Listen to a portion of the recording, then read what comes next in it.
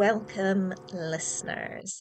This episode, I'm going to be reviewing The Halifax Slasher, which is a true crime podcast. But just before I jump into that, I want to remind you that I am going to be starting to do author interviews. The first two authors I'll be interviewing are CJ Cooper, author of The Verdict and The Book Club, and D.V. Bishop, who has released his first ever crime fiction novel, City of Vengeance. If you would like to ask them questions, then just drop your question to me. You can use the Twitter feed, Instagram, or the contact form on the website. And all their books are available in the True Crime Fiction bookshop. Links will be in the show notes.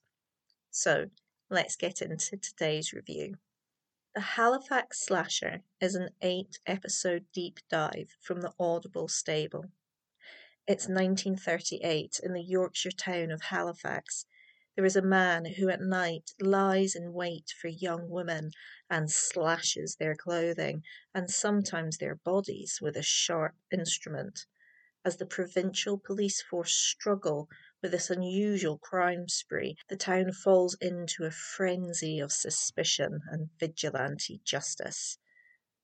While the premise of the Halifax Slasher is intriguing, it is unfortunately let down by its execution. Each episode is punctuated with imagined reconstructions of conversations between the police, victims and witnesses, or residents. Some of these conversations have a dramatic or almost comedic bent to them, which means the tone of the whole piece is uneven, giving the listener a bumpy ride. Perversely, the technique that is meant to add drama to the story actually makes it less enjoyable for those of us who are true crime aficionados. True crime is a serious genre, and it is true that there are some successful and enjoyable true crime and comedy podcasts out there. They tend to be presented by hosts who expertly handle the change in mood and never leave the audience in doubt as to their intentions with the subject matter. This is probably possible because their style is more free-flowing and, although scripted to some extent, is also flexible. Whereas the Halifax Slasher, the rigid scripting perversely creates content that is advertised as true crime, but often feels more like crime fiction. True crime bears as much relation to crime fiction as commercial historical non-fiction does to fantasy. They make solid foundations, but you don't want to build the rest of your house on it. Another important part of the true crime puzzle is also missing, and that is reflection. Yeah, there is some, but the last episode's conclusion amounts to "no one really understands this," shrugs shoulders.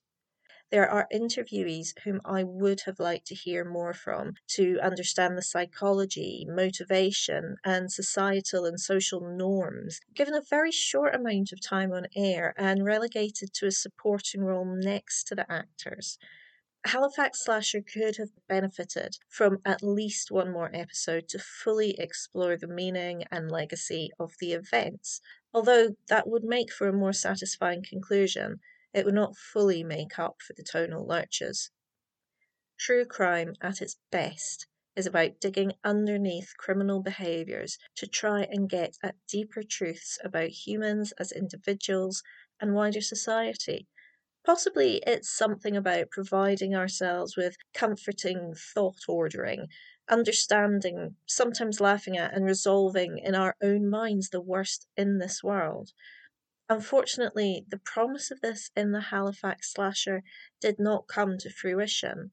But for someone who is just dipping their toes in the world of true crime podcasting, this may be a more cosy and comforting start than some of the more gruesome and well-known crimes and criminals who regularly get explored in this world. You have been listening to True Crime Fiction, the podcast that is feeding your addiction to all things crime. You can find our website at true-crime-fiction.com, on Twitter at true_crime_fic, on Facebook and Instagram as True Crime Fiction. Please rate and review on the podcast app of your choice. Music is by Kitty Kitty Meow Meow.